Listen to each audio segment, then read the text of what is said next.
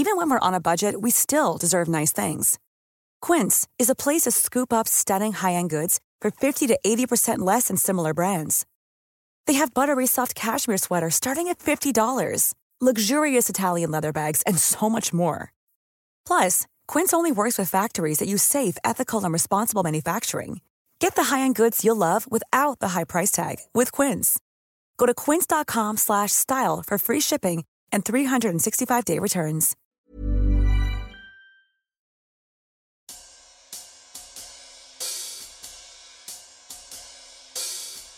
Hey, Small Town fam, it's Yardley. How are you guys? I'm so happy that you're here.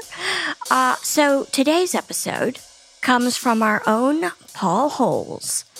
It's a case he almost never talks about because it's one that haunts him. He calls it his white whale, a metaphor for his obsession to get justice for the victims. In this episode, you'll hear the frustration and regret in Paul's voice as he walks us through the investigation of 4 brutal murders that Paul is convinced were committed by the same offender. And even as he has zeroed in on 2 different, very strong suspects in the past, the case remains unsolved.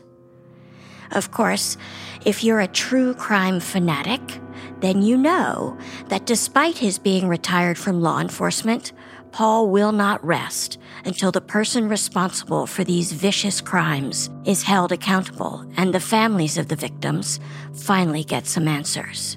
Which makes me think of something detectives Dan and Dave often say, and that is, if, God forbid, you're ever the victim of a crime where detectives need to get involved to solve it, you're at the mercy of whoever is assigned to your case file. So let's hope that person would be as dogged in their pursuit of justice as Paul is. Here is Unfinished Business. Hi there, I'm Yardley. I'm Dan. I'm Dave. And I'm Paul. And this is Small Town Dicks. Dave and I are identical twins and retired detectives from Small Town USA. And I'm a veteran cold case investigator who helped catch the Golden State Killer using a revolutionary DNA tool. Between the 3 of us, we've investigated thousands of crimes, from petty theft to sexual assault, child abuse to murder. Each case we cover is told by the detective who investigated it, offering a rare, personal account of how they solved the crime. Names, places, and certain details have been changed to protect the privacy of victims and their families. And although we're aware that some of our listeners may be familiar with these cases, we ask you to please join us in continuing to protect the true identities of those involved out of respect for what they've been through. Thank you.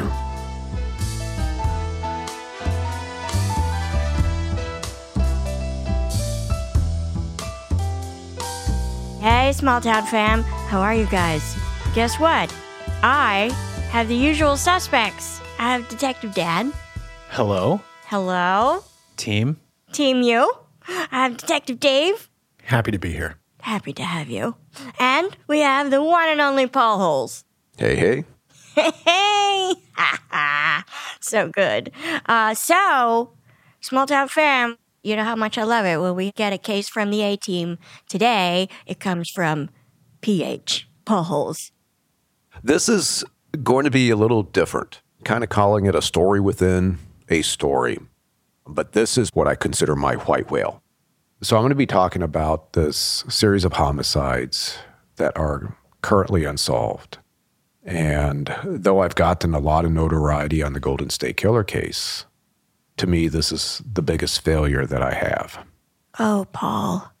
So starting in November of 1998, I got involved initially as a crime scene investigator and in the lab with a series of women that were killed out in the east end of my county. Initially, the first woman that was killed, really a girl, was 15-year-old Lisa. Lisa had gone to a quinceanera rehearsal, had gotten into a little bit of a, let's say, an argument over a boy, possibly with that boy, and then decided to walk home at night along a very, very scary stretch of road. How far was that from the party to home?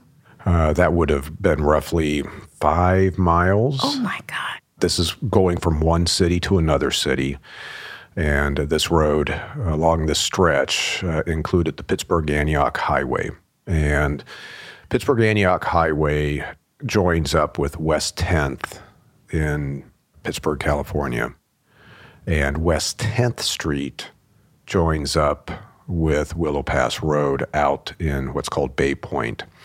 And this is a stretch of road in which there was a lot of sex work occurring during the 90s, late 90s.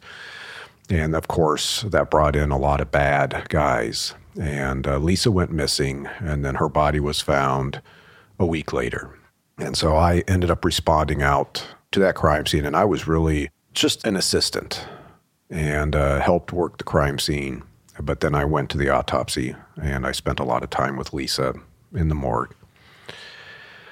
And of course, that's a case that is near and dear to my heart. But what we did not expect is that in rapid succession, other women would end up being killed kind of along this same stretch of roadway between these towns.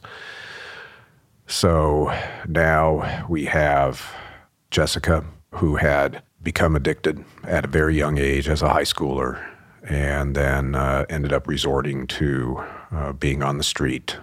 She was found dumped in this industrial area. Jessica had just been brutally mutilated. In fact, so much so, the pathologist initially thought that she had been run over by a car. How old was Jessica? Jessica was in her early 20s. And then after that, there was another woman, Rachel. She actually was last seen in a restaurant in the Antioch area, but then her body was found also dumped in an industrial area of Pittsburgh, California.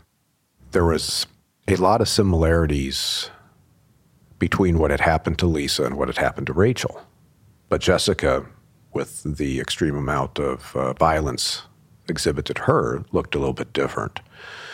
But now we have 3 homicides that have occurred within a matter of a month. Oh, my. And then several weeks later, a 4th woman is found, and she's dumped off of right down a block away from a junkyard off of the same stretch of road. She was found discarded in a ditch, and her name was Valerie.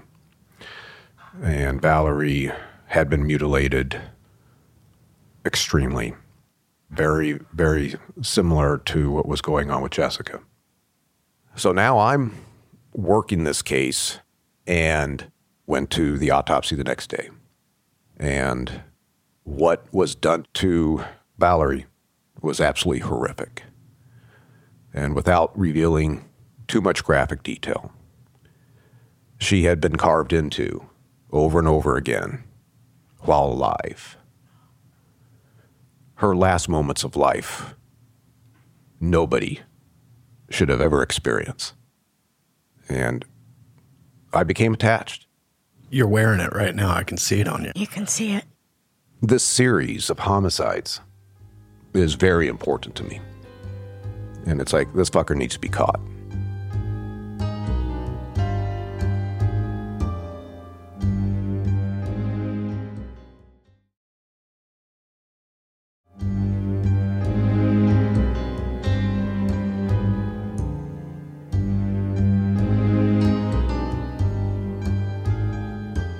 So, investigation into Valerie's case reveals she's a sex worker.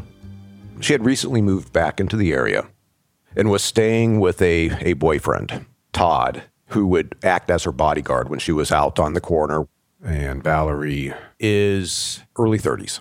So she goes out to this location on the corner where she would typically go to solicit. And Todd would hide back in the bushes and just watch the vehicles pull up, and then Valerie would get in. They would drive a few blocks away.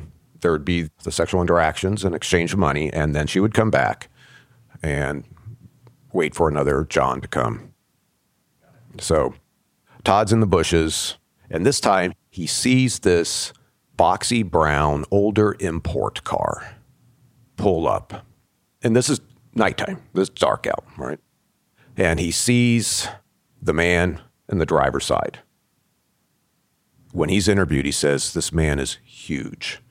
If things were to go sideways, I'm not sure I would be able to handle this guy. But Valerie gets into the front passenger seat of this brown boxy import car and drives off. And Todd goes, she didn't come back. So this is likely the killer.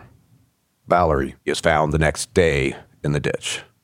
So within a 6-week period of time, we have 4 females that have been killed. And I had involvement with all 4 on a very personal level because I'm responding out to some of the crime scenes. I'm going to the morgue. I'm working the evidence in the lab. And I really started investing more and more of my time looking into these cases and doing much more than what I typically would because I'm assigned as a criminalist. I'm doing the crime scene. I'm doing the forensics. But I'm like, no. We have a serial killer. We have an active serial killer. And we have women being victimized.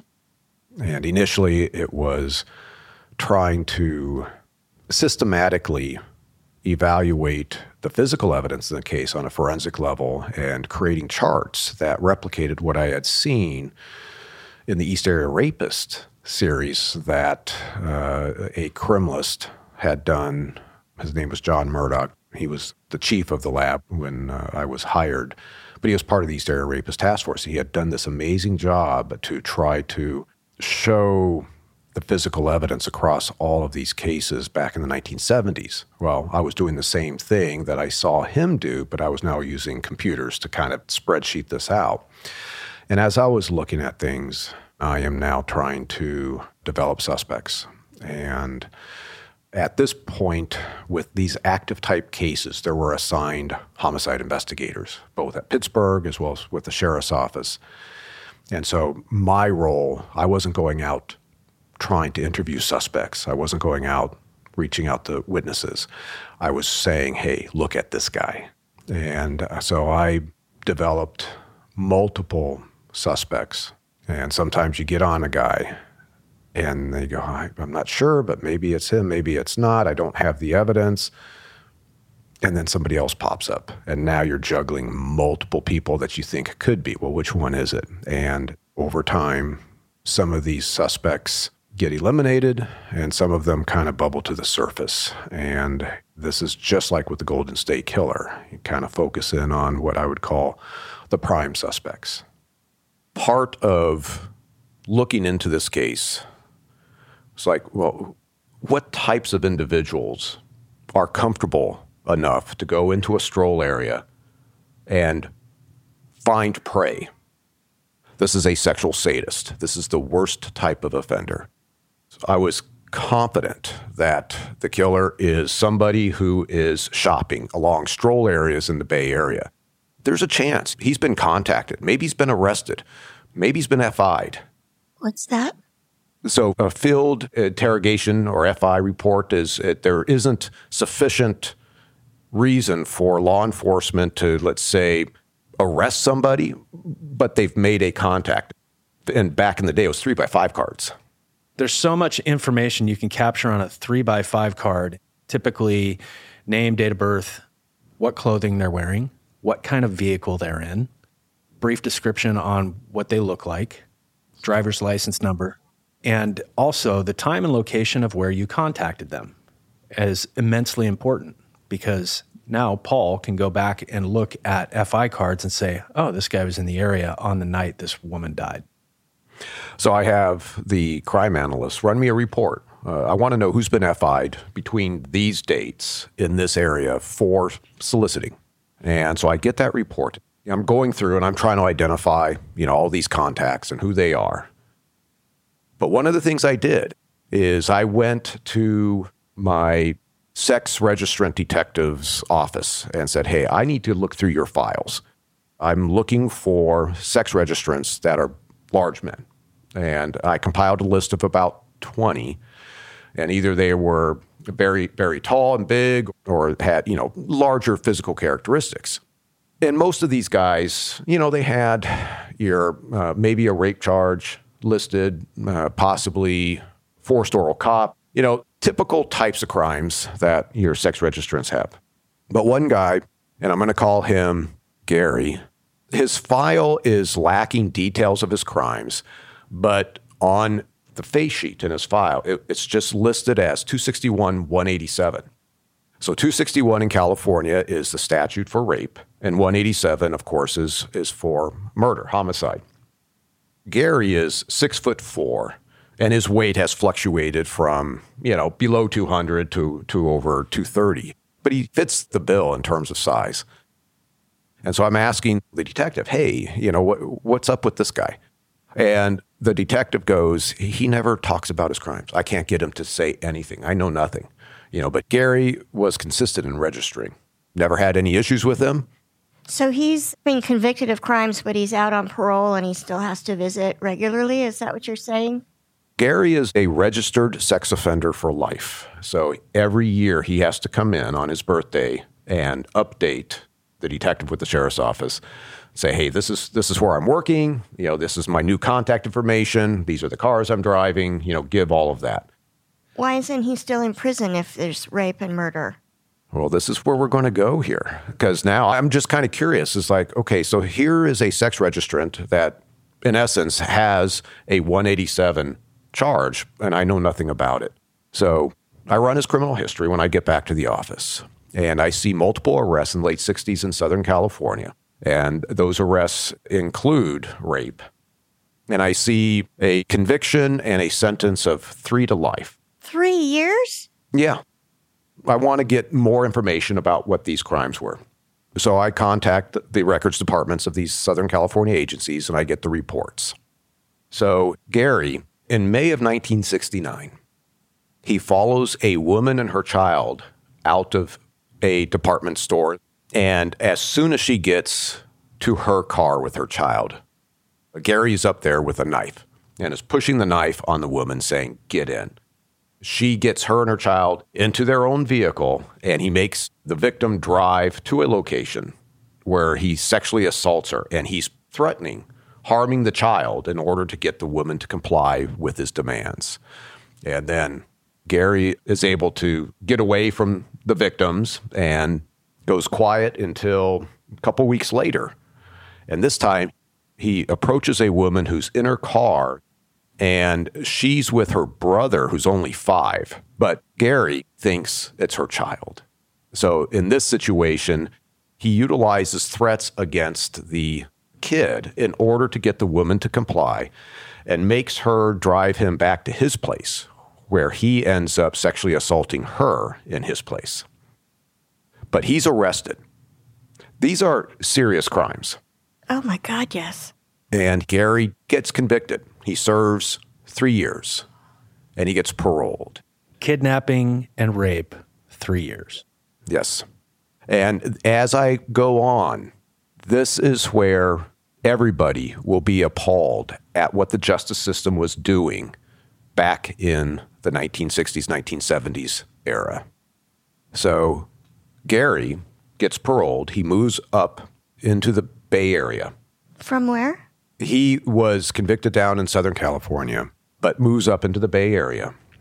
And his criminal history showed he had a homicide case in 1975 out on the peninsula in the Bay Area. So I reach out to that agency's records, and I get that report. And in that report, this 19-year-old woman, Sarah, gets off work middle of the day, middle afternoon, and walks out the parking lot towards her vehicle. 2 young boys just happen to be out there when they see a man matching Gary's description walk up behind her, and as she gets close to her car, this man grabs her by the head and then starts beating her and then drags her to this very distinctive orange over black Porsche vehicle. What does that mean, orange over black? So orange color over black. It's a vehicle that stood out in terms of its color scheme. This vehicle takes off at a high rate of speed in the parking lot with Sarah inside of it, almost gets into an accident. Sarah's body is found a week later. Gary is arrested, and of course his vehicle was this very distinct orange over black Porsche. So Gary is arrested and convicted. Gary's a risk taker, too. He took one victim back to his house. Yes. Gary uses his own vehicle. In the middle of the day, also. Yeah. You talk about compulsion is where I look at this guy's like, I have to do this right now. Absolutely. And this is where it's also evaluating who the offender is, as well as what's the characteristics of the suspect.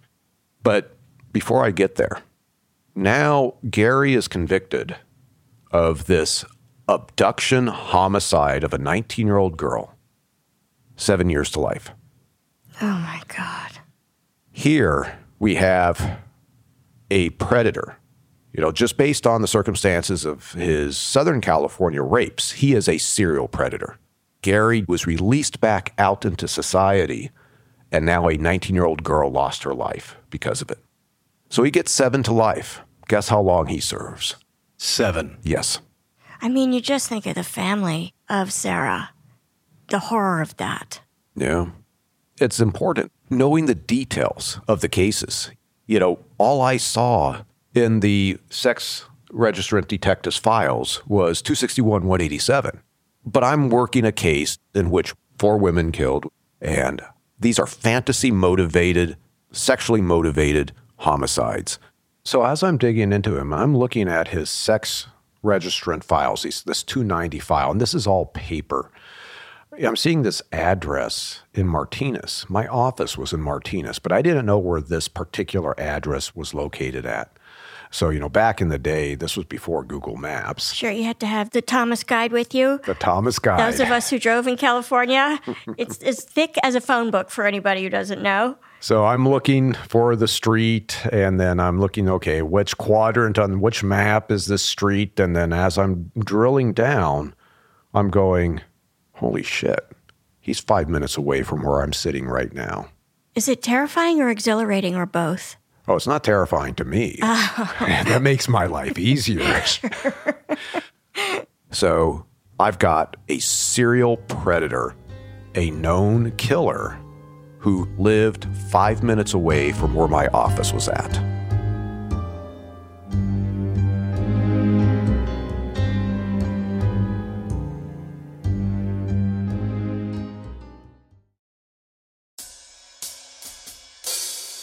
Hey, Small Town fam, it's Yardley. I want to talk about Prose.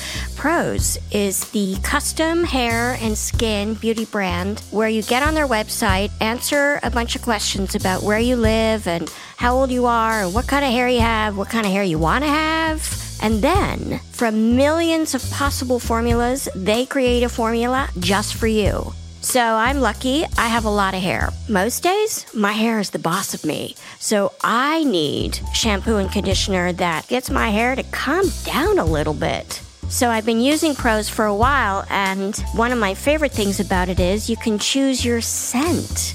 They have a review and refine tool which learns from my feedback and then adjusts the formula. Also, Prose is a certified B Corp. It's cruelty-free and it's the first and only carbon-neutral custom beauty brand. So it's not only better for you, it's better for the planet. So, Small Town fam, Prose is so confident that you'll bring out your best hair and skin that they're offering an exclusive trial of 50% off your first subscription order at prose.com/town.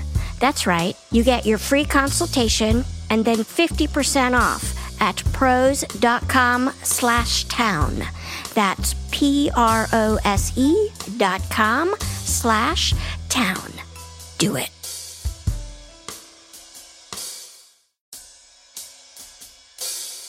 Hey, Small Town fam, it's Yardley. It's gonna be summer soon, so the potential for stinky pits is imminent.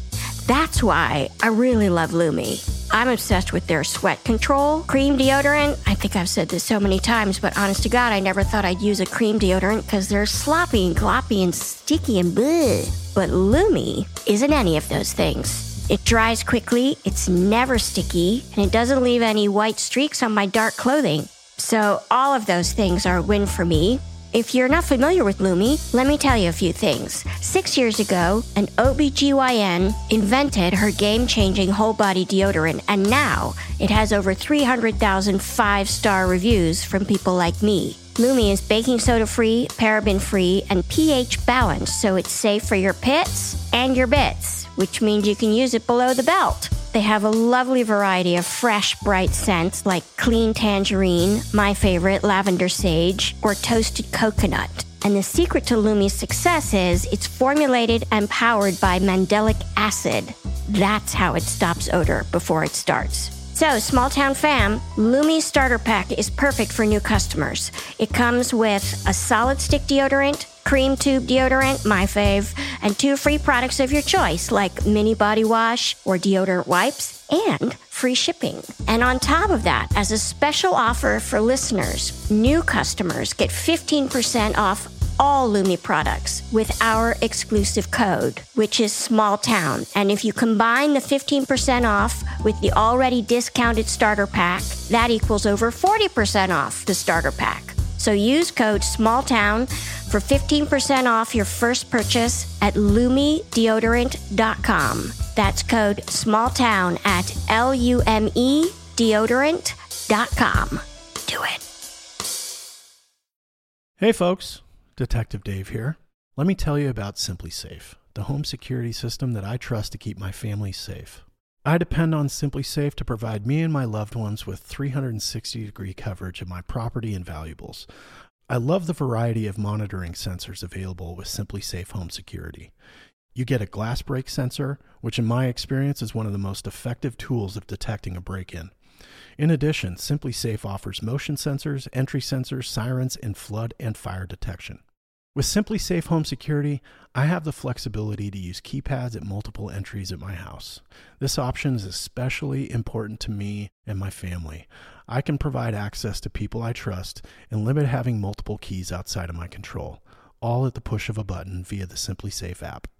It comes with a variety of cameras for indoors and outdoors. And best of all, SimpliSafe is backed by 24/7 professional monitoring for less than $1 a day. It gives me peace of mind knowing I can leave the house, I can leave town, I can even leave the country, and I know my home is simply safe.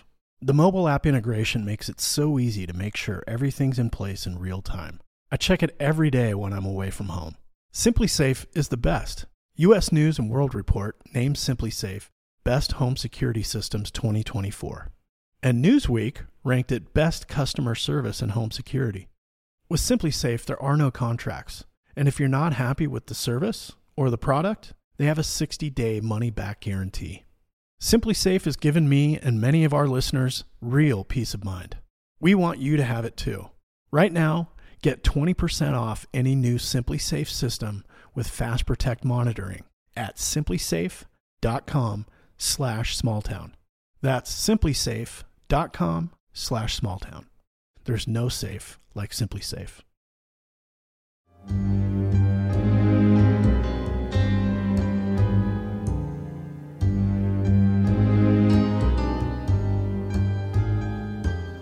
So Gary is paroled after 7 years and was living in my jurisdiction since 1983.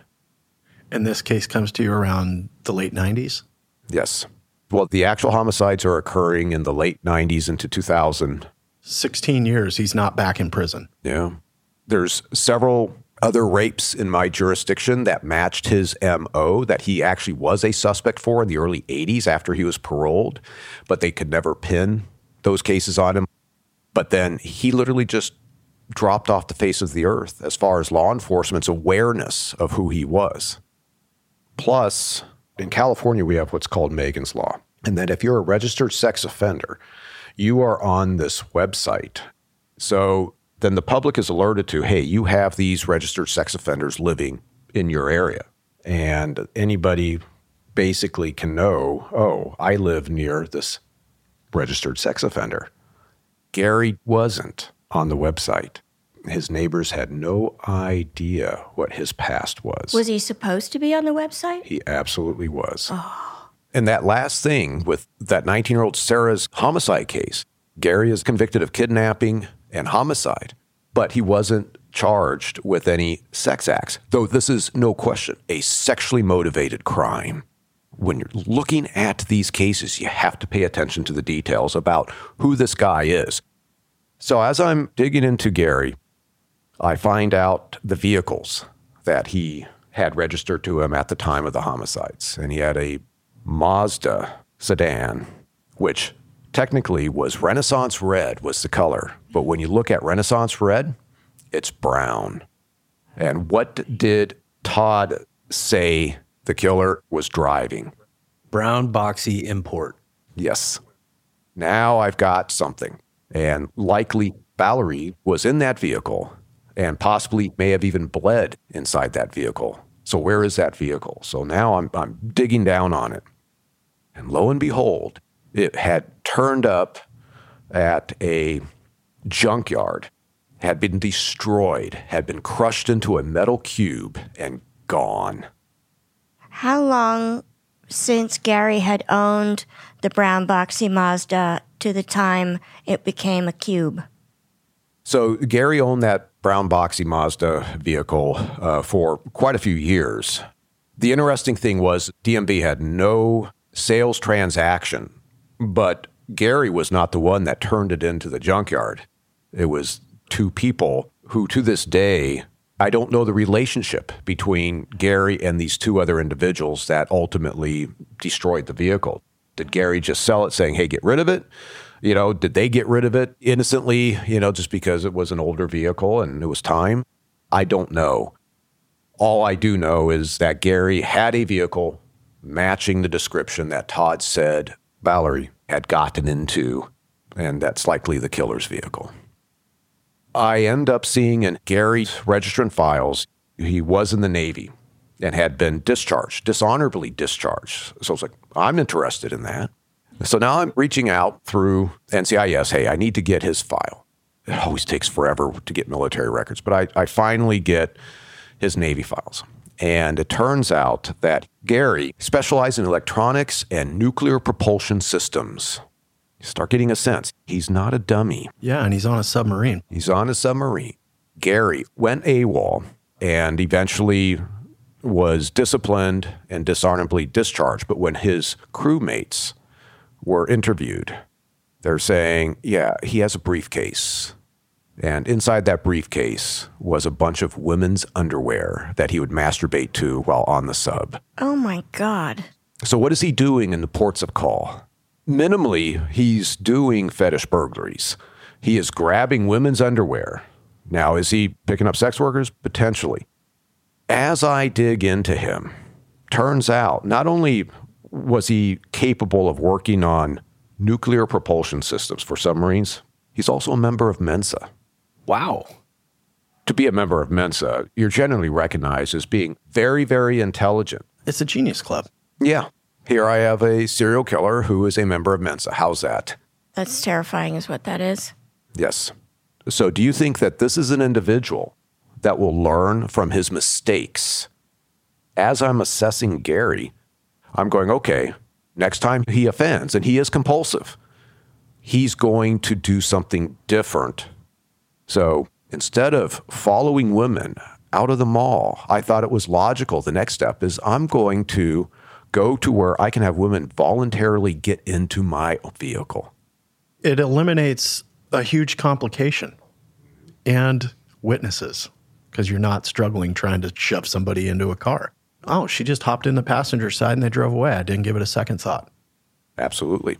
So I thought that was just a logical step for this type of offender. There's no question. Gary is a serial killer that is just out and about living his life. So I go, I got to go meet Gary. And how am I going to do that without, really hinking him up about the cases? So there's a new sex registrant detective. And I said, hey, I really need to know more about this guy. And Gary was going to be coming in for his next registration meeting. So I went to that, and I was introduced to Gary as the next sex registrant detective coming in, Matt. So Gary just knows me as Matt. And we sat down with Gary And during the course of about an hour, both that detective and I were asking Gary about various aspects of his life as well as his residence. One of the interesting aspects about Gary is where he lived. Like I mentioned, he only lived 5 minutes away from where my office was at, and so I would frequently drive by his house. His house looked like what you would think a serial killer house would look like. It's like Silence of the Lambs and Buffalo Bill type of stuff, right? It's in an unincorporated area, but it was a residential area. But all the windows on his house had plywood covering them. He had a chain link gate by the sidewalk that was locked. And now, why does he do that? And that was the big question, because neighbors, when they were being interviewed, indicated, every time he comes and goes, he has to get out of his vehicle, undo this chain link fence, gate, open it up, drive his car up into the garage, which he can close the garage, and then go back and close everything up. So that was part of the interview. It's like, why do you have this? He says, well, I've got a couple of big German shepherds that are running through. And I was like, oh, okay, I didn't realize that, so I have to check in on that. After that meeting, we part ways, and then I go by Gary's house the next day to look for the dogs. All the grass in his yard was like 2 to 3 feet tall. There was no trampling of this grass. There was no dog poo. I was even talking to animal services in terms of, hey, do we have any registration for these dogs? And nothing. He lied. Gary lied about the dogs. Yes. He didn't anticipate the gate question. No. And why? Why does he have that gate? Because as a registered sex offender, law enforcement at any time can come up and just say, hey, knock on the door. Hey, just want to, check, see how things are going. But if you lock at the driveway with that padlock, law enforcement can't breach that. They can't? Like legally, you can't? No, you cannot go across that. That's part of his personal property. And so now by locking it, he is preventing law enforcement from coming up and just knocking on his door to check on him. Right. He controls where the interview goes, where it occurs. It could be in his living room, but it could be out in the driveway. Wow. Yeah. So Gary's a clever one, isn't he? He's evolved. So Gary becomes very important to me, and I'm doing a deep dive. And to tell you, I have a binder on Gary that is 517 pages long. Oh, my God. You still have that binder? Oh, yes, I still have that binder. And when I was talking to a DA about Gary and that he wasn't on the public-facing side of Megan's Law, she was like, oh, I'm going to fix that. We're not going to let him be comfortable. So that was taken care of. I did check, and Gary did have his DNA up in CODIS. It was collected in 1999. Nothing because of an arrest, but he went in and they recognized, hey, you don't have DNA on file. You're a registered sex offender. California law, you need to have DNA on file. And in 2000, it was put up into CODIS and was searching at the national level and didn't hit. So now I am pretty much stalking Gary. Does Gary live alone? Gary lives alone in that serial killer house. He does temporary jobs throughout the Bay Area, specializes in computers. Again, he's very bright, but he's an underachiever, which again, checks the boxes with, okay, yeah, that's oftentimes with some of these serial predators is that they are bright, but they do not have the, personal success that they are very capable of. So, at one point, because I had some colleagues that were also heavily involved with working this Unsolved series, they end up staking out Gary's house in order to do surveillance. Gary never emerges. They give up. There's he just doesn't go anywhere. I drove by his house weekly. I'd look in. I wanted to see him. I never saw him outside. Gary changes his vehicle. At one point, he was driving this Chrysler, 300M, and purposely brings the sex registrant detective out to take a look at the size of the trunk. This is so great. My golf clubs fit in here. And the detective was just like, this was odd. I was thinking, he's just showing me It would hold a body. It's right in your face.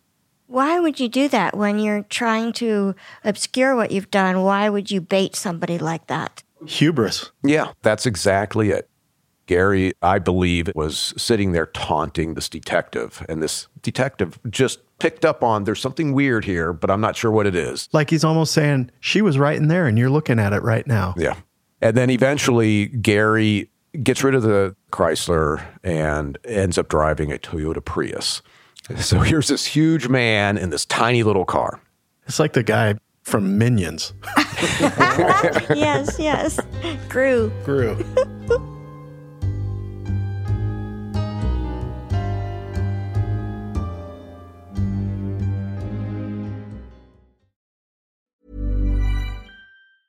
Even when we're on a budget, we still deserve nice things. Quince is a place to scoop up stunning high-end goods for 50 to 80% less than similar brands. They have buttery soft cashmere sweaters starting at $50, luxurious Italian leather bags, and so much more. Plus, Quince only works with factories that use safe, ethical, and responsible manufacturing. Get the high-end goods you'll love without the high price tag with Quince. Go to quince.com/style for free shipping and 365-day returns. When you make decisions for your company, you look for the no-brainers. If you have a lot of mailing to do, Stamps.com is the ultimate no-brainer. Use the Stamps.com mobile app to mail everything you need to keep your business running with up to 89% off USPS and UPS. Make the same no-brainer decision as over 1 million other businesses with Stamps.com. Use code PROGRAM for a special offer. That's Stamps.com, code PROGRAM.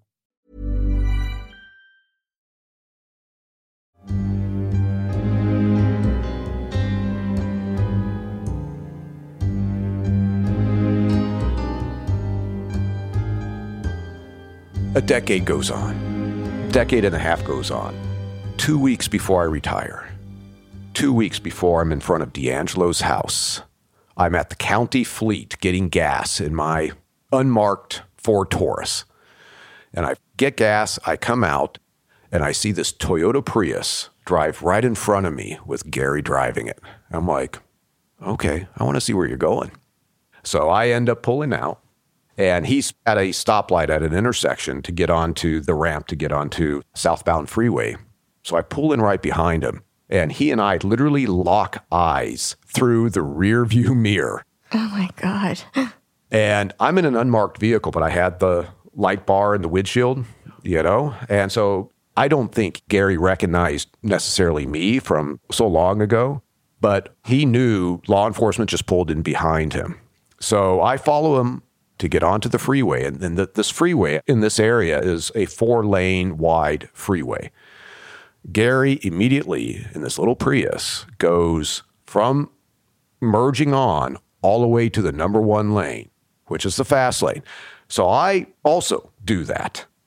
I was going 90 miles an hour and he was pulling away from me. Shut up. It was at a point where I have no justification. I could have lit him up, but it was like, what am I going to do? It was just like, I had to bail, and then I get back to the office and my colleague, I just said, I just got into a little mini pursuit with Gary, It's like, oh my God. And then of course, my focus at the time was Golden State Killer and D'Angelo. And so the message that I'm trying to convey is working these types of cases and looking into potential suspects. You find men that have just the craziest criminal behavior, criminal aspects that you think this is somebody that is worth digging into. But it can be so frustrating not to be able to close anything out. And it really is just part of the complexity of these cases, particularly when you don't have confidence that you have that identifying physical evidence. With Gary, he is a serial predator. I'm confident he has cases since he was paroled after the homicide that he served time on. But I have no evidence that can link him to that. And I can't say that he is responsible for any of these 4 homicides. Even now, you can't say. I can't. Otherwise, he would be in custody. Right. It just galls me that this serial predator who took this 19-year-old girl's life has been able to live a life he doesn't deserve. And I can't do anything about it. I understand what you're trying to demonstrate.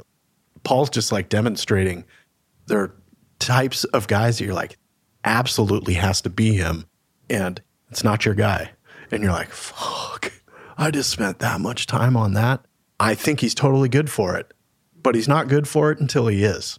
Yes. What is Gary's involvement in Valerie's case or the other women's case? I just don't know. And he is a suspect. But I believe that there is another suspect that's probably better than Gary. Oh, my. And I know that this other suspect, about 6 months before I retired, he was taken into custody as a result of a 1980 homicide of a 14-year-old girl named Suzanne Bombardier. And his name is Mitch Bacon. He is a sexual sadist. He was out and about in the Pittsburgh area when Lisa, Rachel, Jessica, and Valerie had been killed. And there is enough information about him where he's at least in play. But again, I can't say it is him. And this is part of the complexity of working these types of cases. And I still communicate with the agencies, with the investigators who are assigned to that case. And hopefully one of these days we will get these victims' families an answer. And if that guy is still out there, I will say he is still a threat and he needs to be taken off the street. The sense of urgency is palpable, and the sense of frustration of not being able to move faster than you can. For me, it's very frustrating because I really tried. And now we're talking 20 years. And I want to point this out. You're that invested in this case, and you still didn't make an arrest. Right. And that's the right way to do it because it wouldn't have been a righteous arrest. That is correct. We're not at that point yet, but hopefully at some point in time we will be.